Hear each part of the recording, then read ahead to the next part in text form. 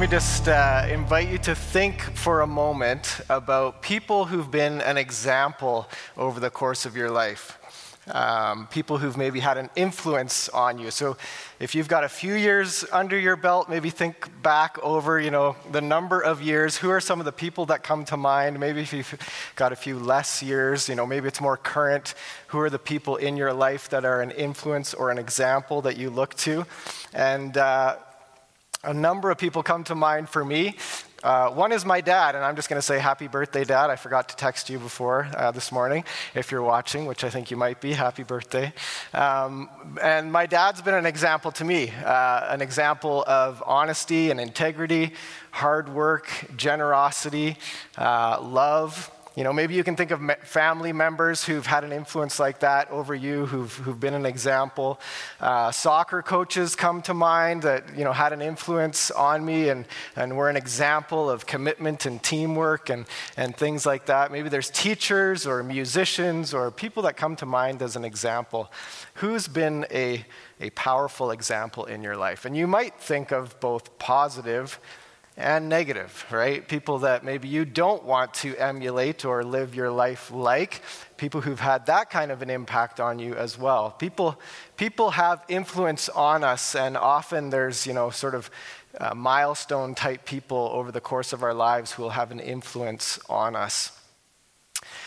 In the context of parenting, often we talk about a little slogan in parenting that there's more is caught than taught. Have you ever heard that before? More is caught than taught. Often, parents are guilty of lecturing their kids. Of course, I don't ever do that, right? No, maybe once in a while. But the argument is that our kids will catch more than we teach them. It's our example that will speak, and you could maybe debate that saying, and maybe it would be more accurate to say that the combination of what we teach and what we live, those two together could be a powerful example of teaching and learning, right? If somebody instructs us how to live and then gives us an example of how to do it, that can be a really powerful recipe to help us learn and grow and develop. And again, I can think of people over the course of my life. I mentioned my dad. A Sunday school teacher comes to mind. When I was in grade 5 boys Sunday school class. How many of you would like to volunteer to teach a grade 5 boys Sunday school class? I remember my grade 5 Sunday school teacher. His name was Randy. And what I remember about him is not so much what he taught us every week, but the fact that he welcomed us every week into a classroom, and he got to know us personally, and he asked us how our week was, and the highs and the lows of our week, and how we were doing, and we would pray together and kind of share life together with Randy. He was a powerful influence in my life, and others come to mind. So maybe you can think of some people who've been powerful examples. And this morning, what we're going to be looking at is the passage of Scripture in Philippians chapter 3, starting in verse 17, where Paul really invites the Philippian believers to follow his example. And maybe Paul, as a master teacher, knew the power of both word and deed. Teaching how to live, but then also modeling the lifestyle and inviting people to follow. So we're going to look at this idea of the power of example when it comes to following Jesus.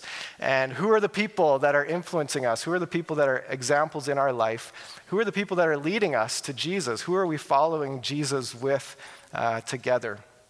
So if you've got your Bibles, you can turn to Philippians chapter 3, starting in verse 17, and we'll read down to chapter 4, verse 1. The passage will be on the screen as well if you don't have your Bible with you. If you have the power to change whatever translation you're in, I'll be reading from the New International Version, if that helps you to follow along. So let me just read God's word for us this morning. And again, this is Paul writing to the Philippians, the church in Philippi. He says, "Join together in following my example, brothers and sisters. And just as you have us as a model, keep your eyes on those who live as we do. For as I have often told you before, and now tell you again, even with tears, many live as enemies of the cross of Christ. Their destiny is destruction. Their God is their stomach, and their glory is in their shame. Their mind is set on earthly things. But our citizenship is in heaven, and we eagerly await a Savior from there, the Lord Jesus Christ, who by the power that enables him to bring everything under his control will transform our lowly bodies so that they will be like his glorious body. Therefore, my brothers and sisters, you whom I love and long for, my joy and crown, stand firm in the Lord in this way, dear friends. Let's just pause and invite Jesus to speak to us from his word. Jesus, we thank you for your word. We thank you for your servant Paul, who penned these words that we're looking at this morning. We thank you that it was your word to your church in Philippi a couple thousand years ago, and we can embrace it as your word for us today. So Holy Spirit, we invite you to activate your word this morning, that you would speak to our hearts, that we would have ears to hear what you have to say, that we would have hearts willing to receive your word this morning, that we would chew on your word and allow you to apply it to our lives so that our lives would look more and more like you, Jesus. So speak to us this morning, we pray in your name. Amen. So as we look at this passage, it's kind of three main ideas we're going to look at this morning. First is this idea of let's follow those who follow Jesus. And I'm just going to make an assumption that if you are here this morning or you're tuning in online, you've opened your word, we've invited Jesus to speak, that you have some desire to follow Jesus. And maybe there's a spectrum of where that desire is. Maybe you're just sort of curious, mildly interested. Maybe you're deeply committed and passionate. Wherever you are on that spectrum, I believe there's something for us to hear this morning about following Jesus, and it starts with his invitation to follow those who follow Jesus. Everybody is following somebody, right? Whether it's on TikTok or Instagram or Facebook or in your life, the people that you know, we're all following somebody. And the question is, are you following anyone who's following Jesus? Because that's the invitation this morning. Let's follow those who follow Jesus. And Paul in verse 17 invites the Philippians to join together in following his example. That's where he starts. And if we were to do a bit of an overview of the book of Philippians, and maybe I would encourage you to do this later, maybe today or this week. It's only 4 chapters long. It really doesn't take long to read through this book, this letter from Paul to the Philippians. But throughout this letter, he's talking a lot about his personal journey. He's revealing bits and pieces about himself to us. And so if we were to do a bit of an overview of Philippians, what do we learn about Paul and his example that he's inviting the Philippians to follow? So I'll just point out a couple things that I think are important for us to notice. In chapter 1, in the very first verse 1 of chapter 1, Paul introduces himself. He says, Paul and Timothy, servants of Christ Jesus. He's given himself a title, or a label of how he would describe himself. I'm a servant of Christ. And he goes on to write, and this idea of what it looks like to be a servant is sort of unpacked as we go through Philippians. Another thing that we see in verse 13, and we've talked about this, our series is called Joy Unlocked because Paul is literally in lockdown. He's in prison. And in verse 13, he talks about this idea that he's in chains for Christ. So I don't know if he's inviting the Philippians to follow his example all the way to jail. I don't know if that's where we're supposed to go with this, but this idea that Paul is suffering on some level for his commitment to Jesus. As a servant of Christ, he's now found himself imprisoned for Christ. He's in chains for Christ, but he's rejoicing in the midst of his suffering. In verse 18, he talks about how because he's in jail, the gospel, the good news about Jesus, is being preached by many more people. And because of that, he rejoices. So in the midst of his suffering, he's able to rejoice. These are some things that we might pick up on his example, things that we might be encouraged to emulate in our lives. In chapter 3, which Pastor Terry talked about last week, the beginning of chapter 3, Paul talks about verse 7. He says, "Whatever were gains to me, I now consider loss for the sake of Christ. What is more, I consider everything a loss because of the surpassing worth of knowing Christ Jesus, for whose sake I have lost all things." Basically, Paul said goodbye to his old life to embrace a new life in Christ. He sacrificed his reputation and the things that were important to him. He left those things behind in order to embrace the fullness of knowing Christ. And then in verse 10, he says, "I want to know Christ, yes, to know the power of his resurrection and participation in his sufferings, becoming like him in his death, and so somehow attaining to the resurrection from the dead." Paul's example through Philippians models servanthood. I'm a servant of Christ. It models suffering in prison, sharing in the sufferings of Christ. It models sacrifice, giving up the things that were once important to him in order to embrace the fullness of knowing Christ. These are just some of the things we see in Paul's example and what he's inviting the Philippian believers to follow in him.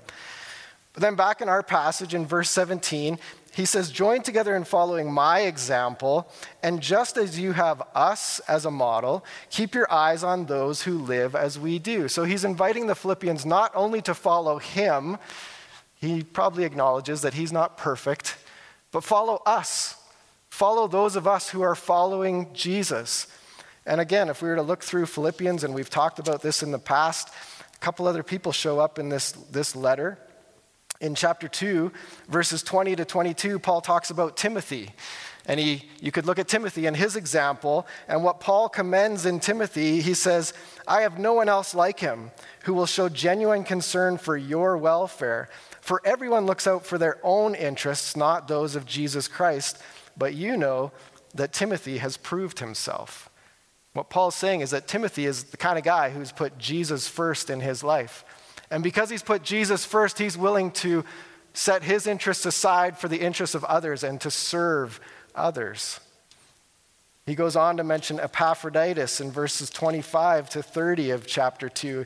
And Epaphroditus was on the verge of dying. He says that he risked his life for the work of Christ, and how meaningful that was to Paul, that Epaphroditus was willing to sacrifice his own health and well-being in order to serve and support Paul in the work of the gospel. These are just a couple of examples in Philippians, and Paul's inviting the Philippian believers to follow their example. So for us here today, it's an invitation. Let's follow those who follow Jesus. Let's follow Paul. Let's follow Timothy. Let's follow Epaphroditus. Let's follow others in our midst, in our circles, who are following Jesus. So I'll ask a question. Who are the examples in your life that you're following? Who are the people in your life that are following after Jesus that you're saying, "I want to follow them as they follow Christ"?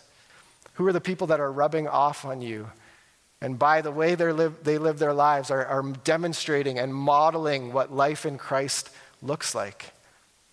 And if you don't have those people, maybe this is an opportunity to think about who might some of those people be that I could begin following after. Let's follow those who follow Jesus. The second thought that I want us to kind of camp on in this passage is a question. How do we know who's following Jesus?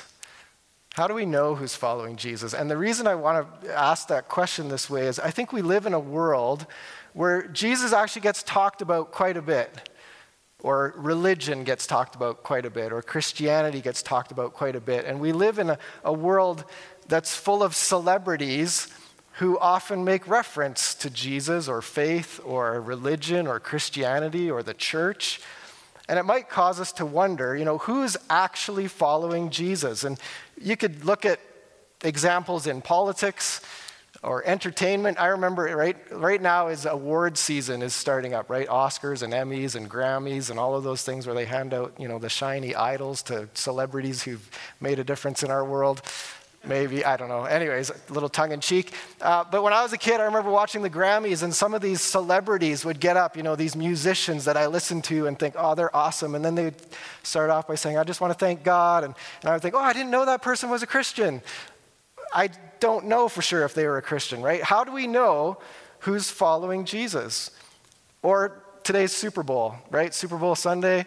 I don't know who to cheer for because my Packers lost a couple weeks ago. I was really depressed for a couple days there, but it's Super Bowl Sunday. And at the end of the Super Bowl, there'll be a group of some of those players will get together and they'll pray at midfield because that's what a bunch of them do every week. How do we know? Are they actual followers of Jesus? And I'm not trying to judge anyone or say that we should be judging anybody. But I think this passage actually gives us some indicators, some clues about who are the people that we should be following, who are the true followers of Jesus that we should be modeling our life after. And Paul starts into this question by talking about, first of all, who's not following Jesus. Who's not following Jesus? So verse 18, he says, "For as I have often told you before, and now tell you again, even with tears, many live as enemies of the cross." And Paul might be talking about just the world at large, people who've rejected Jesus. He might be talking about them, but I think he's actually probably talking about those who profess to have some level of faith in Christ, but they actually live as enemies of the cross. And the reason I think that is because earlier in the chapter, as Pastor Terry talked about last week, we were warned about these religious people who looked at their outer behavior or the exterior realities of spirituality as, that was where they put their faith in. And I think Paul's maybe picking up into that conversation. And he's saying, even with tears, there are many who live as enemies of the cross. And he goes on to unpack what that looks like. Verse 19, "Their destiny is destruction. Their God is their stomach, and their glory is in their shame. Their mind is set on earthly things." So if you think about it, there might be some who claim to follow Jesus, but maybe they actually live as enemies of the cross. Described as, their destiny is destruction. Their God is their stomach, which is just another way of saying their appetites, their self-interests, their desires are what drive them to live the way they live. They're not actually embracing the cross of Christ. They're living for their own selfish appetites. And then he says their glory is in their shame. And we could really dive into this idea of shame here, but the contrast with the cross was a symbol of shame in Roman culture. If you died a death on a cross, it was the most humiliating and shameful way to die. And it was so shameful that it would actually bring shame on your family. So if I had done something wrong and was punished by being put to death on a cross, it not only shames me, it shames my family and anybody associated with me. And the cross was the tool that God used to bring peace between us and him by sending his son Jesus to die on the cross, the most shameful way, the most humiliating way to die. And what Paul's saying here is that enemies of the cross of Christ are trying to avoid that kind of shame and humiliation in the world. They're trying to bring glory to themselves, and by bringing glory to themselves, it's what's going to ultimately bring them shame. It's like a reversal going on. And so those who don't follow Jesus are living for their own selfish interests, their own appetites, their own glory, and their minds are set on earthly things. Jesus said, "Seek first the kingdom of God," right? Set your minds on things above, Paul says in Colossians. But enemies of the cross, their minds are firmly planted in the things of this world. And they're not thinking about the kingdom. Those are the people who are not following Jesus. So if there are some who claim to follow Christ, but their lives are evidenced by the way that Paul's describing these enemies of the cross, then we've got to wonder whether they're actually following Jesus. So then, who is following Jesus? What do they look like? And that's where we move on. There's an important word when you're reading scripture. If the word "but" shows up, it's like a transition word between, here I'm talking about something, but we're going to talk about sort of the opposite, or we're going to contrast it. And he says in verse 20, "But our citizenship is in heaven." We're not like the enemies of the cross whose minds are set on earthly things. Our citizenship is in heaven. Our minds are set on the kingdom of God, the things of heaven. Our citizenship is in heaven, and we eagerly await a Savior from there, the Lord Jesus Christ, who by the power that enables him to bring everything under his control will transform our lowly bodies so that they will be like his glorious body. As citizens of heaven, our lives are to look different. We are to embrace the way of the cross. We're not to be enemies of the cross, like Paul has just talked about. We're to embrace the way of the cross. We're to embrace our Savior, Jesus, who went to the cross. And that word Savior is another interesting one. In this culture, a savior would have been somebody with tremendous military might and power, somebody who would come and bring armies with him to destroy the enemy and bring victory. And that would be the kind of savior that people in Roman culture would wait for and long for. But our Savior was a different kind of Savior. And if you remember back to Philippians chapter 2, you can, if you want to flip there, you can. I'm just going to make reference to a few verses there. But our Savior who came from heaven is a different kind of Savior than what the world would be looking for. Our Savior Jesus, chapter 2, verse 6, who being in very nature God, did not consider equality with God something to be used to his own advantage. Rather, he made himself nothing by taking the very nature of a servant, being made in human likeness, and being found in appearance as a man, he humbled himself by becoming obedient to death, even death on a cross. Our Savior stepped out of heaven and went to the lowest of lows, the most humiliating path that somebody could take in that culture to ultimately die on a cross. Our Savior's life was represented by humility or humiliation, setting aside his rights as God to become a servant. We've heard that word before in Philippians. Paul mentioned being a servant of Christ. Jesus came to serve. He came to humble himself, to take the form of a human being, and he humbled himself and became obedient to the point of death on a cross. Our Savior is a different kind of Savior. And if we embrace Jesus as our Savior, we're embracing the way of the cross, which is very different than the way these enemies of the cross would live. If we're embracing Jesus, we're embracing his way of servanthood. We're embracing his way of sacrifice. We're embracing his way of suffering. Those are the things that Jesus did. And it says after he died that death on the cross, verse 9 of chapter 2, it says, therefore God exalted him to the highest place. Because Jesus was willing to lower himself and humble himself, God the Father exalted him. And as friends of the cross, as citizens of heaven, as those who are following Jesus, we are to humble ourselves. We are to embrace servanthood and suffering and sacrifice and let Jesus do the work of exalting us. Enemies of the cross try to bring glory to themselves. Friends of the cross, let Jesus bring our glory to us. Friends of the cross, let Jesus raise us up as we humble ourselves. So how do we know who's following Jesus? Maybe a more relatable example from Jesus' life would be in John chapter 13 at the Last Supper with his disciples. And when Jesus gathered his friends, his disciples around the table, he actually lowered himself again, humbled himself by picking up a basin of water and a towel. And he went around and began washing his disciples' feet. Now, that wasn't an unusual thing for someone to wash feet in that culture. That was actually really normal.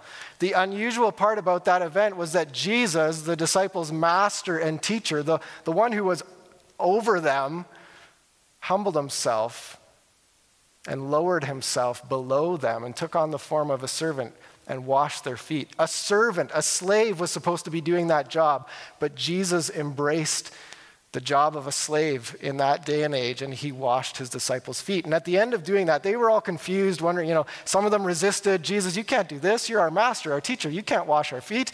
And at the end of it all, Jesus says, I know that was really weird. That's my translation. He didn't actually say that. He said something along the lines of, I've set for you an example that you should serve one another the way I've served you. So maybe we can't really identify with the cross metaphor, but maybe we can identify with a towel. Followers of Jesus are willing to pick up a towel and serve, to humble themselves. There's no task that's beneath any of us. We're all equal. And we're followers of Jesus will pick up a towel and serve one another in love. So how do we know who's following Jesus? Who's willing to embrace servanthood, sacrifice, suffering for the sake of Jesus? How do we know who's following Jesus? He says in Mark chapter 8, verse 34 and 35, whoever wants to be my disciple must deny themselves and take up their cross or their towel and follow me. For whoever wants to save their life will lose it, but whoever loses their life for me and the gospel will save it. Paul and Timothy and Epaphroditus, who we've seen in Philippians, modeled this kind of life, denying themselves, taking up their cross, taking up their towel, and following Jesus.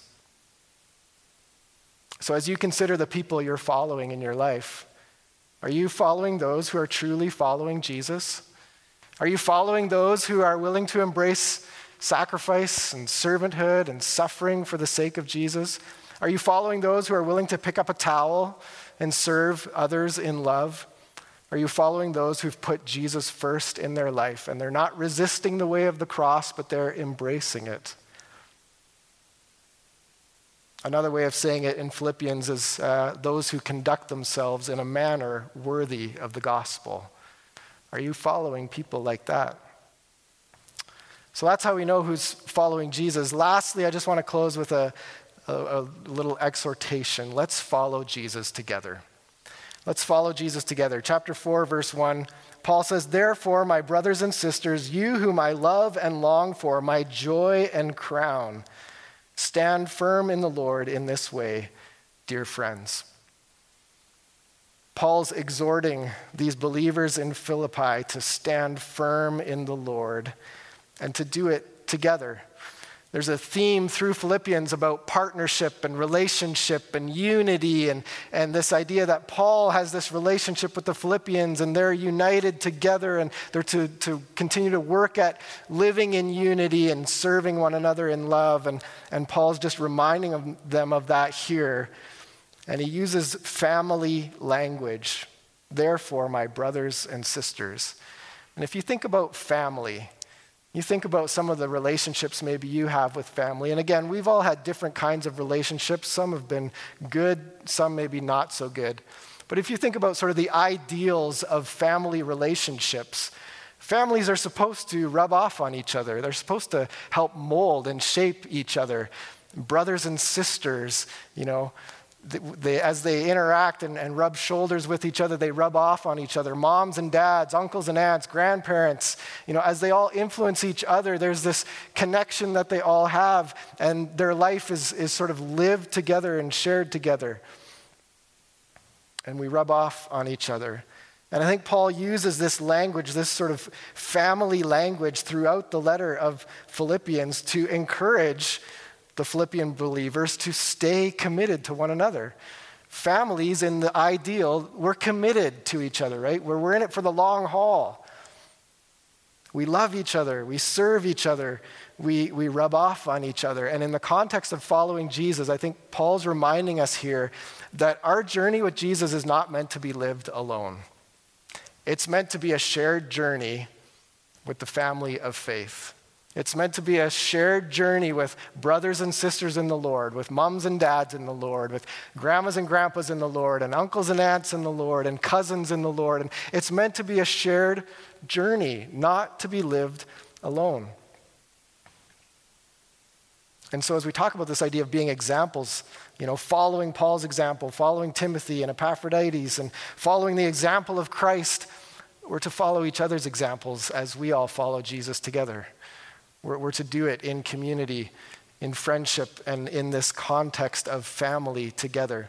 And the other word that jumps out at me in that verse, as Paul's exhorting them to stand firm in the Lord, he calls the Philippians his joy and crown. And we've been talking about this word joy.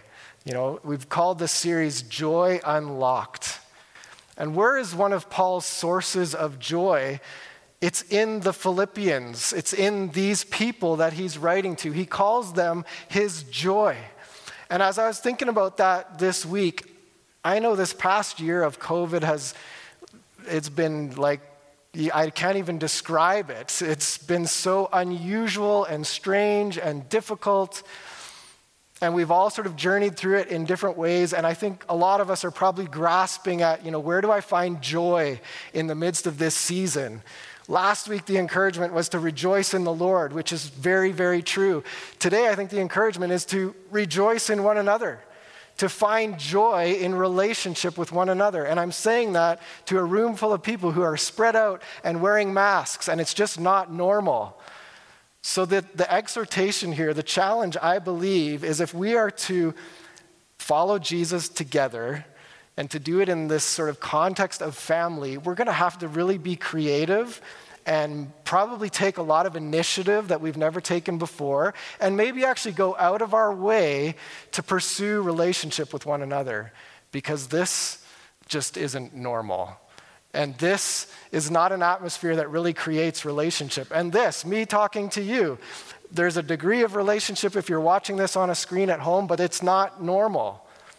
We're meant to live together in relationship with one another. We're meant to rub off on each other and journey with Jesus together. And so I guess what I'm saying is, don't be afraid to take some risks right now in pursuing relationship with people. And don't be afraid to take initiative where maybe you've never taken initiative before. Don't be afraid to pick up the phone and call somebody. Don't be afraid to text somebody. Don't be afraid to physically distance, yell across the street at somebody. Whatever it takes to pursue relationship, we need each other. And we will be a source of joy as we follow Jesus together. We can be a joy to one another. We can help put a smile on each other's face.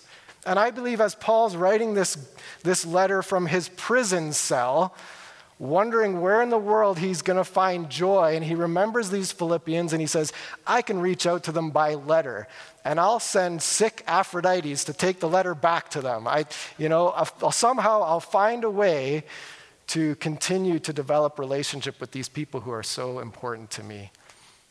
And I really believe that's the word this morning. What are you going to do in your life to pursue people that can follow Jesus together with you? And maybe you're in relationships like that already, and that is awesome. Who are some others that you can maybe invite into your circle? Who are some others that maybe God's put on your heart to reach out to and to bring into your life so that you can say, follow my example as I'm following Christ? I'm going to stop there because there's probably more that could be said, but let's pause, let's pray, let's stand, and I'm going to invite the worship team to come, and we're going to participate in communion in a moment, so if you got your elements, get ready for that. And let me just pray. Let's invite Jesus to help us process his word this morning and lead us towards communion. Jesus, we thank you for your word, and we thank you for your life, your death, your resurrection, your ascension to glory. We thank you that you humbled yourself. When you stepped out of heaven, you took on the form of a servant. And you did it for us because you love us so much. You gave of yourself. You laid down your life so that we could have life. And you showed us the way of what following you looks like.